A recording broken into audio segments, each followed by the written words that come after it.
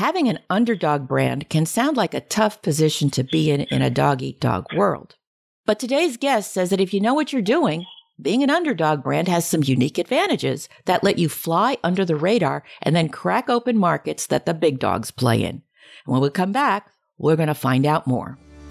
This is Business Confidential Now with Hannah Hassel-Kelchner, helping you see business issues hiding in plain view that matter to your bottom line.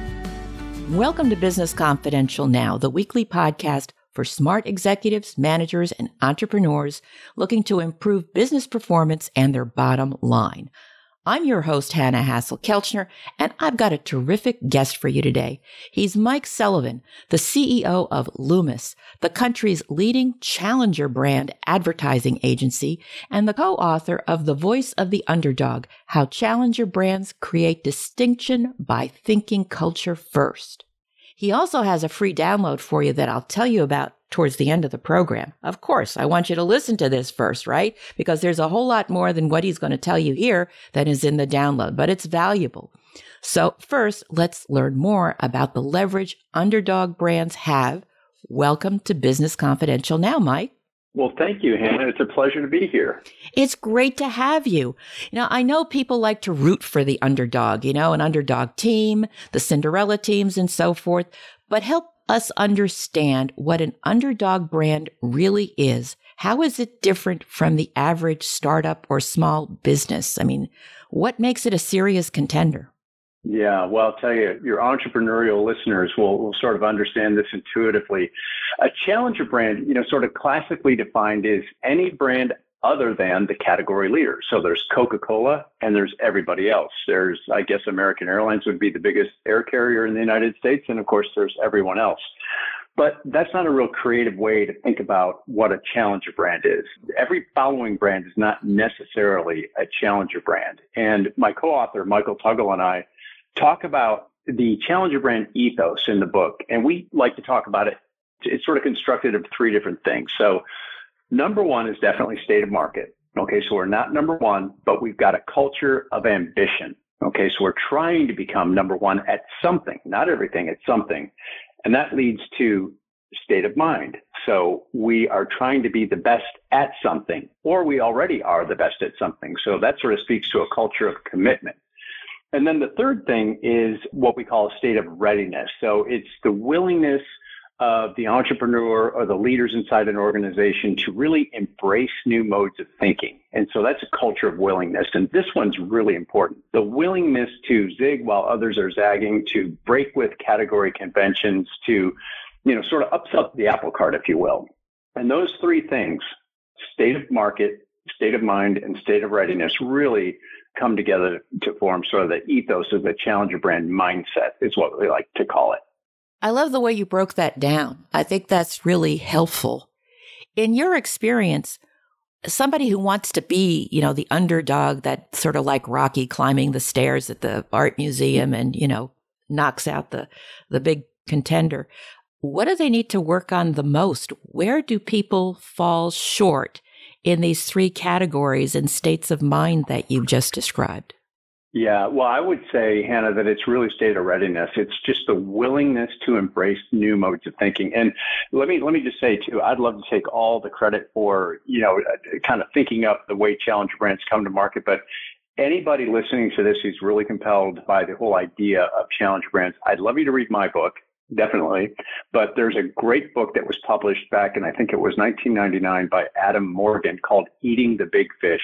And Adam does a terrific job. Really, it's the best work out there, laying out what it is that challenger brands, people who want to take full advantage of sort of a challenger brand mindset, need to do, what they need to get their arms around. And really, it comes down to thinking. It's thinking like a challenger. So we like to tell our clients, look, we're here to outthink, not outspend the competition. We can't just simply replicate the strategies of market leaders. We've got to invent our own. Every challenger has got particular circumstances that are unique to them, and it does us no good to go out and try and simply rip off the strategy of a market leader and copy that for ourselves. We've got to create strategies that are uniquely ours and work for us in the marketplace. So I'd put it down to, state of readiness and the way we're thinking as leaders. If we're talking about I'd say, the primary impediment to becoming a challenger brand. Well, that makes a lot of sense. I like to just focus on that a little bit more because, it's one thing to do something different. And a challenger brand, the Underdog, if you will, the Underdog brand, by definition is smaller, right? And so they're going to have limited resources, and they really don't have the bandwidth to be trying a whole bunch of crazy stuff just to be different. So how would you counsel or coach them to be strategic in their state of readiness and willingness to try different things so they can try different things in a smart way so that they don't burn through all of their cash? Right. Well, I'd say the first thing is focus. Focus is your friend. And I think it's very true for entrepreneurial minds. We like to think that everybody is going to be the customer for our product or our service, and that's just not true. So get radically focused on who exactly your customer is and radically focused on what it is that you're providing, what need you're solving for them. And I think I can probably expound on this a little bit by sharing some of my favorite challenger brands, ones that I'm watching right now anyway. There's a little brand called Liquid Death. Have you heard of Liquid Death, Hannah? No, and at my age, I'm not sure I want to. And that's exactly the reaction that Liquid Death is trying to provoke. That's beautiful. That's exactly what they're trying to provoke. They are a mountain water beverage company. You would never know it from the name, and that's sort of the whole point of it. So they're a mountain water beverage brand. They've got a really unconventional approach, starting with the name Liquid Death. Well, what's that all about? Well, so instead of selling beauty and peace and tranquility like their competitors do, Liquid Death sells an aggressive approach to saving the world from plastic. So they sell mountain water in aluminum cans. So their taglines, and there are various of them, is murder your thirst, death to plastic. And if you go on their website or you look at their brand, they look like a brand that is absolutely running against the grain of the category. There's not another beverage brand like them that is selling pure mountain water. So again, that goes back to mindset. They thought very differently about the category. They flipped it on its head and they said, hey, what if we cultivate a big following among young consumers and try to create sort of a cult-like following around them? Everything rooted in their brand values. Again, they're celebrating absurdity. They're being bold. They're taking risks and doing things differently. They're leaning into fearlessness and irreverence and that sort of thing. And they are crushing it. I want to say that in the first month, their social numbers exceeded Pepsi's Aquafina on Facebook and I think on Instagram as well. So big marketplace success, again, running against the grain and doing something completely different, surprising consumers.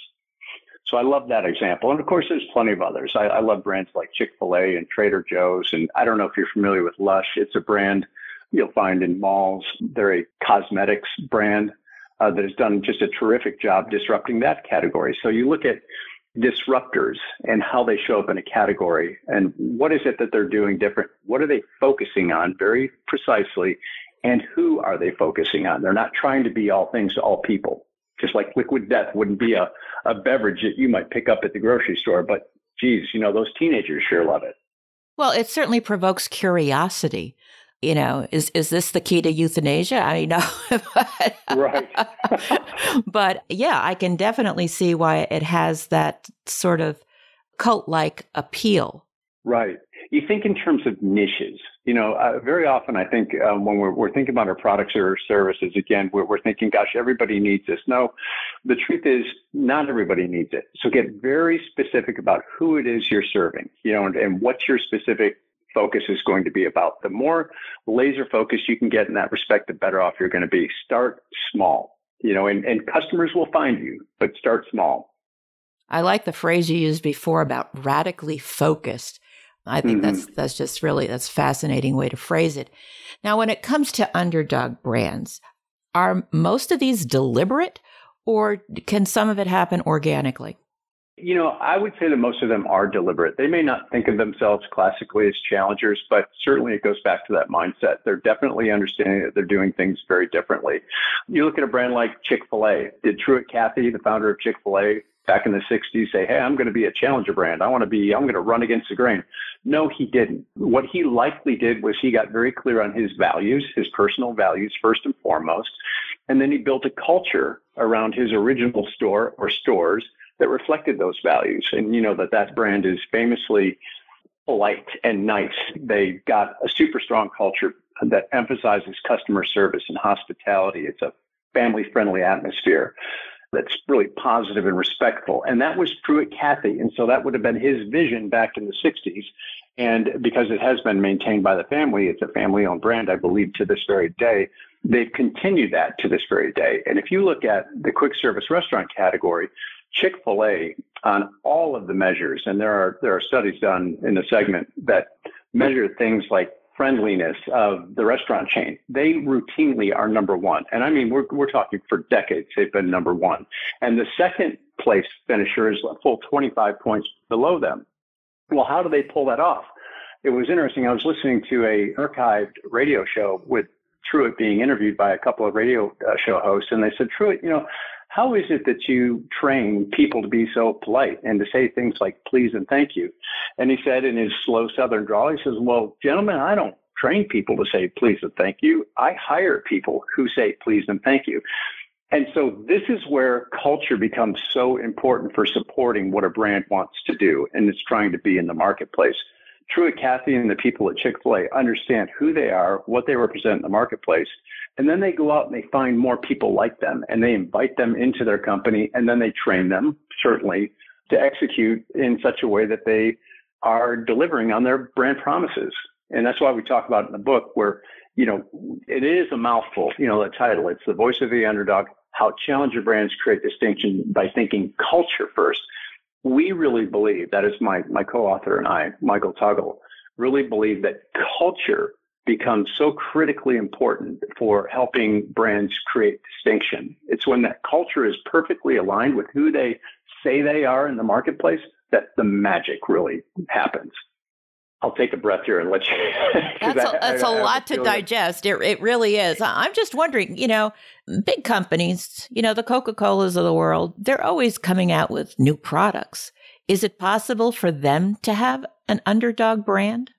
Well, I think it's difficult. If you look at Red Bull, for example, who basically single-handedly invented the energy drink category, Coke was very late to that game. I forget the name of the product that they just introduced maybe a year and a half ago, finally, to try and compete with Red Bull. And they aren't having the success that Red Bull has. Obviously, Red Bull is now the market leader. And this is the thing about challenger brands. They don't start as market leaders, but often they do become market leaders.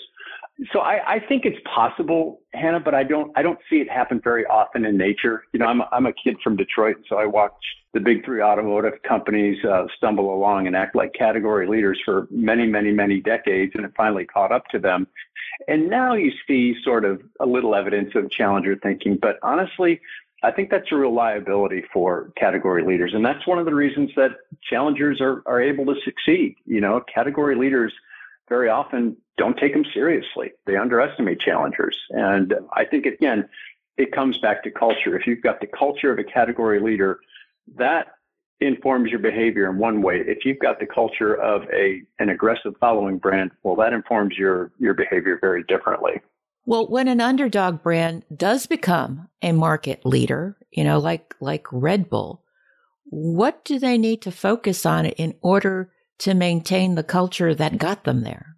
Well, that's a great question. So it really comes down to leadership and staying radically focused on the things that did get you there. What it is that's important to your customers, staying tuned to that, offering new products, new services that are relevant for your customers. But the truth is we see a lot of examples where challenger brands, look at Southwest Airlines, for example, they grow and maybe they grow past, or maybe the founder or the original leadership group leaves and things change dramatically. So Herb Kelleher, who founded Southwest Airlines famously in the I think it was the 1970s, put together this killer little regional airline brand and did things very differently from the rest of the airline industry. Well, Herb left in 2004. I think he retired at that point and has since passed on. And the CEO who followed him was more focused on the numbers, and it dramatically changed the culture. And only a month or so ago, I think it was over the holidays, you saw how that caught up to them. They've got apparently a scheduling system that's severely antiquated, and they've got a culture that's degrading. And Southwest Airlines is no longer the darling of the airline industry that it once was. And so That's definitely something that leaders of challenger brands, as they mature and grow, really need to be watching out for. I think, though, for smaller entrepreneurs, smaller challenger brands, man, that's just pure opportunity. I mean, look what Tesla did. Look what Elon Musk did with Tesla, coming out of relative obscurity to really upset the auto industry in a way that is pretty profound. If you think about it, what he was able to do single-handedly, who would have ever thought that there would have even been another auto manufacturer in the United States, let alone one that's been as successful as he has been. So again, it really comes down to maintaining that culture over time to sustain that kind of success. And you definitely don't want to outrun your headlights like Elon Musk is doing sometimes. Yeah. Or become the subject of a Saturday Night Live skits like Southwest has become. Yeah, exactly. Well, and that's so with Elon Musk too. Guys, he doesn't need my advice, but focus is your friend. If you want to build the world's best auto manufacturer, well, just focus on that. He's into a lot of other things, and Twitter being the latest of those things. And certainly, I'm sure he's got a plan, but when you get distracted, nothing good happens. Let's just say that. Fair enough. What is it about company culture that you think strengthens Underdog Brands more than it strengthens a big organization? Have they just lost focus? Well, I think company culture can strengthen big organizations just in a different way. When you break it down, so what is company culture? It communicates to your employees, to your customers, to your partners, what the organization stands for, and it can really contribute to building a positive image and create that emotional connection with them. I think that in smaller companies, very often the leadership team and the leader, whether it's a founder or an entrepreneur, is closer to the action. The team sees that person, they're engaged, and there's a lot of energy that comes with that. And they can use that advantage, and that is an inherent advantage, being smaller and more nimble. They can use that to really fortify their culture, to really work to communicate more clearly and regularly with their team members. I don't know if you're familiar with Kip Tindell, the founder of the Container Store. He likes to say communication is leadership. Well, in smaller companies, you've got a great opportunity to communicate all the time, every day. I think in larger organizations, leadership can often become distanced. When do you see the president of a Fortune 500 company? Maybe once a quarter, maybe once a year. I don't know. But in a smaller organization, you have a front row seat to the action, and that can be a tremendous advantage. If you had to boil it down, what would you say the secrets to Underdog brand success is? Well, again, I would say first, not to retread focus. I think that's critically important, but I would say the passion and the energy that these young, small, cagey brands have. That is something that is very difficult to replicate by market leaders. There's an enthusiasm. There's a fire in the belly of these smaller brands that I think is it can be really magical. And so I just think that I'd settle in around there as my answer to that question. Wonderful. Now, before we run out of time, I do want to talk about your book, The Voice of the Underdog, How Challenger Brands Create Distinction by Thinking Culture First. I'm just curious, what prompted you to write it? And what do you think the most important message is that you want readers to take from it?